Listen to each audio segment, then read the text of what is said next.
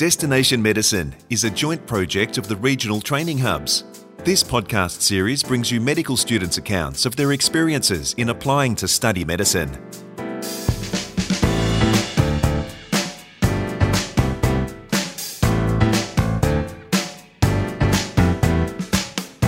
Welcome to Destination Medicine.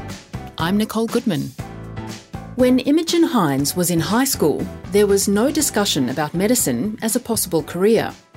Imogen finished school and went on to the University of Sydney to study as a dietitian. But that didn't turn out to be quite the right fit, and at that point, it was time for a change of direction. And so, as if by fate, she says, Imogen came to medicine. Since then, she's embraced everything it has to offer, and she believes she's lucky to be in a most amazing profession. Imogen is now completing her medical degree at the Notre Dame Rural Clinical School in Wagga Wagga, and next year plans to start as a junior doctor at Wagga Wagga Base Hospital.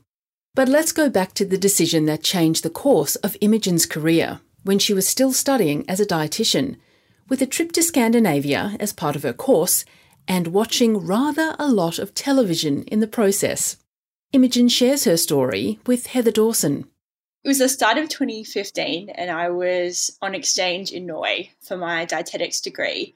And while I was there, because I didn't speak very good Norwegian, the only sort of way to watch television was to watch ABC iView because it kind of predated Netflix.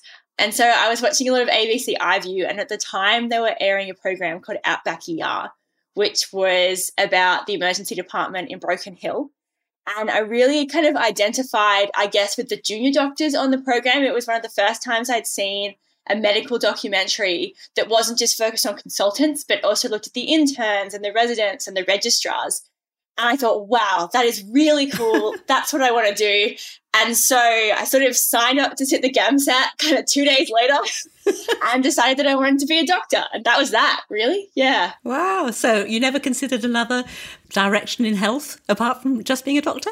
Yeah, well, because I was studying dietetics, I was interested in that. And that was the path that I thought I would go down. But I hadn't really enjoyed my placements, and that's not to say that there's anything wrong with dietetics. It just wasn't really what I thought it would be, and it wasn't the thing for me.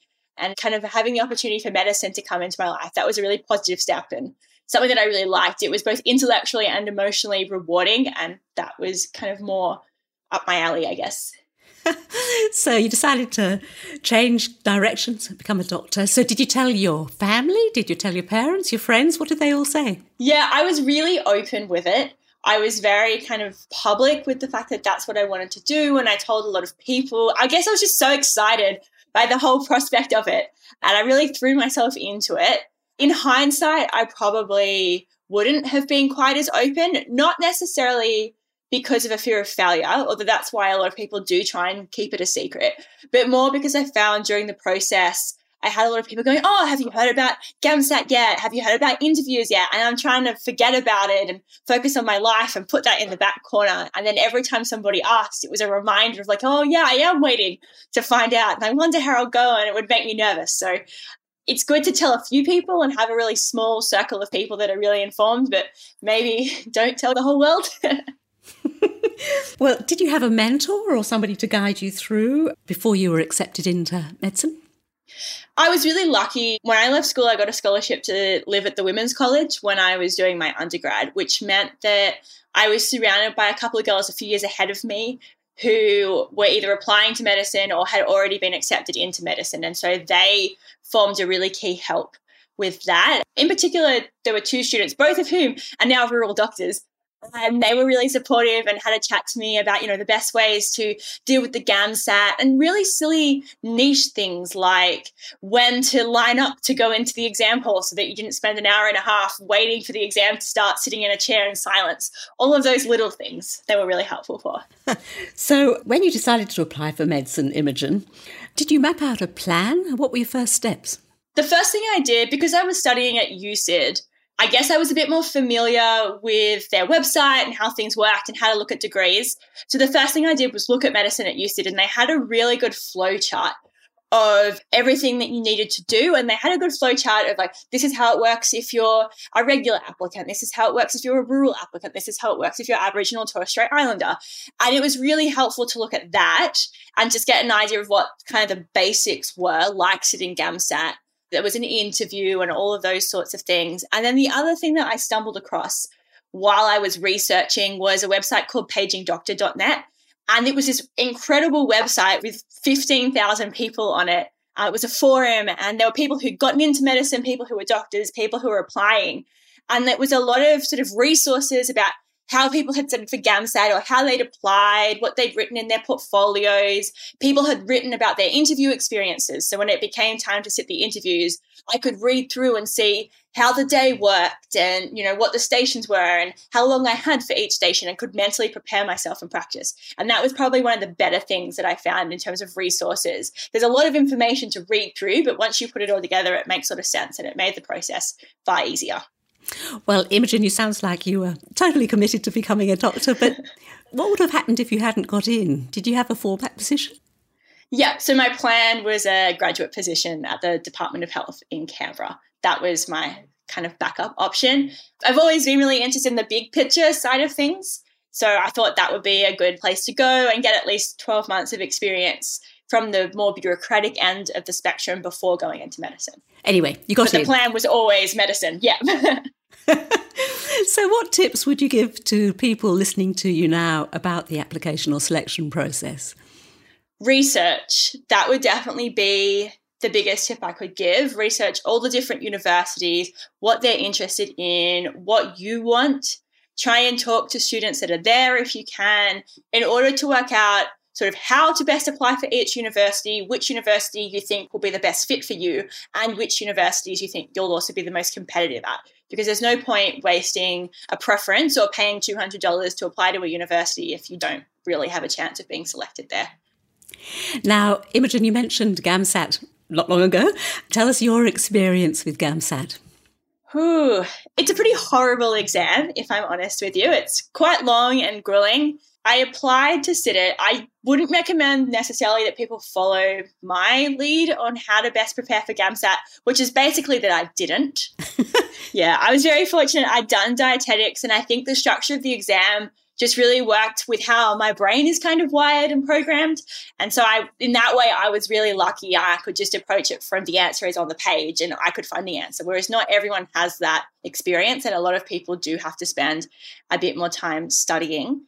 The one thing that I did do to prepare was I did a couple of practice papers, which ASA produce, and I think they're about $25 or $30 each. And so I did those, and they were a good kind of practice run. And I think for me, it was really getting into the habit of being able to sit an exam for 8 hours. That was hard. And then, of course, there's the interview process. And I think with Notre Dame, there are lots of mini interviews. Is that right? Yeah. How did you prepare for the interview process? A lot more vigorously than I did the GAMSAT, that is for sure. I met a group of people on Paging Doctor, randoms that I'd never met before in my life, and we met up initially once a week to practice interview questions, and then after we got our offers, we met 3 times a week. So 2 afternoons a week where we'd do one station, and then on a weekend we'd do a practice run through of the whole interview. That was something that I absolutely recommend, even though it was a huge time commitment. Typically, 1 in 3 people who sit the interview will get a place. In our group of 10, all 10 of us received a spot, and 8 of us got a Commonwealth supported place. So it was absolutely, I think, the best way to prepare for the interview. The first day I practiced, someone asked me a question and I sort of sat there and stared at them and my mouth opened up and down like a fish. And it was only later that I got into the habit, and it was really nice to be able to go in and go, okay, I know what I'm going into. I know how to answer these questions. I can do this. Pretty nerve-wracking, though, all the same, was it? Yes. It was didn't sleep much the night before. I couldn't eat breakfast. I was so nervous. And I was in the last slot of the day as well. And I remember coming out at sort of 5 o'clock in the afternoon and being super hungry because I hadn't eaten anything for 24 hours. And just very relieved that it was over. Now, you're studying at Rural Clinical School campus in Wagga. Has your clinical experience been different to metropolitan placements? And in what way, if they have? It's hard to comment on that because my experience with metropolitan medicine is quite limited to a couple of GP placements and some pathology placements that I did in the preclinical years. I spent most of my time in Wagga, so most of my experiences or differences are anecdotal. But one particular memory that really stands out to me is playing staff versus student soccer. And I don't think that would happen at a metropolitan hospital. And I had this really great image in my memory of two of the consultants running down the field trying to score a goal in their suit and ties and their dress shoes. So I think that is one of the biggest ways, is that kind of flattened hierarchy and much more comfortable, fun feel, in addition to the actual clinical differences, of course, from having patients who present a little bit later and being a bit more diverse in how you have to practice and not as subspecialised. Well, you're obviously really embracing medicine, Imogen, but have you suffered from imposter syndrome? Because it's something that we do ask the students. Yeah, imposter syndrome is a really tough thing. I guess I was really lucky that I had experience as a professional athlete before I went into medicine, and that gave me an opportunity to really grapple with and deal with imposter syndrome. And to be able, for me, the best way, there are two really good ways that I can kind of approach it. The first is I look back at 10 or 11-year-old me and I think, would she be proud of what I have achieved? Would she expect me to have achieved this? And of course, the answer is no. She would be so totally shocked and amazed and happy with how her life has panned out. And the second way I guess I approach it is, I think imposter syndrome manifests from when something good happens to you, you put it down to luck. And when something bad happens, you think it's your fault. That's how I kind of think the root cause of it is. And so for me, I acknowledge the fact that getting into medicine is a really arbitrary process. I didn't necessarily choose to have the skills or attributes that they were looking for, but for whatever reason, I happened to have them. And through no fault of my own, I got to be here. And that's the same as everybody else. And we're all in that position. There are plenty of people out there who'd make fantastic doctors whom the highly arbitrary process decided not to pick. So I just remind myself of that I'm no more or less deserving of being here than anybody else, and that it's a privilege to be here and enjoy the journey. Can I ask you about your study techniques? Have you nailed them? No, definitely not. Every year of medicine is completely different to the one before it. In my first year, I spent a lot of time writing notes, and that was helpful at the time, but there's no way I could manage to do that in the clinical years when you're in a hospital for 40 to 50 hours a week. It would be a massive time suck. I've tried Anki, which are online flashcards. I've tried reading up on conditions. I've tried so many different study techniques. I guess I haven't nailed it at all. I just try and do whatever is the most enjoyable to me at the time and the most likely to get me to actually study, and pray and hope. Was there maybe one piece of advice that you wish you'd been given before you started on your medical career? I wouldn't say there's advice that I wish I was given, but there's one piece of advice that I was given that I would definitely love to keep passing on to the generations behind me, and that's to enjoy the journey. In medicine, it's so easy to get caught up looking ahead and I can't wait until I'm in my clinical years, or I can't wait until I'm an intern, or I can't wait until I'm this, that, or the other.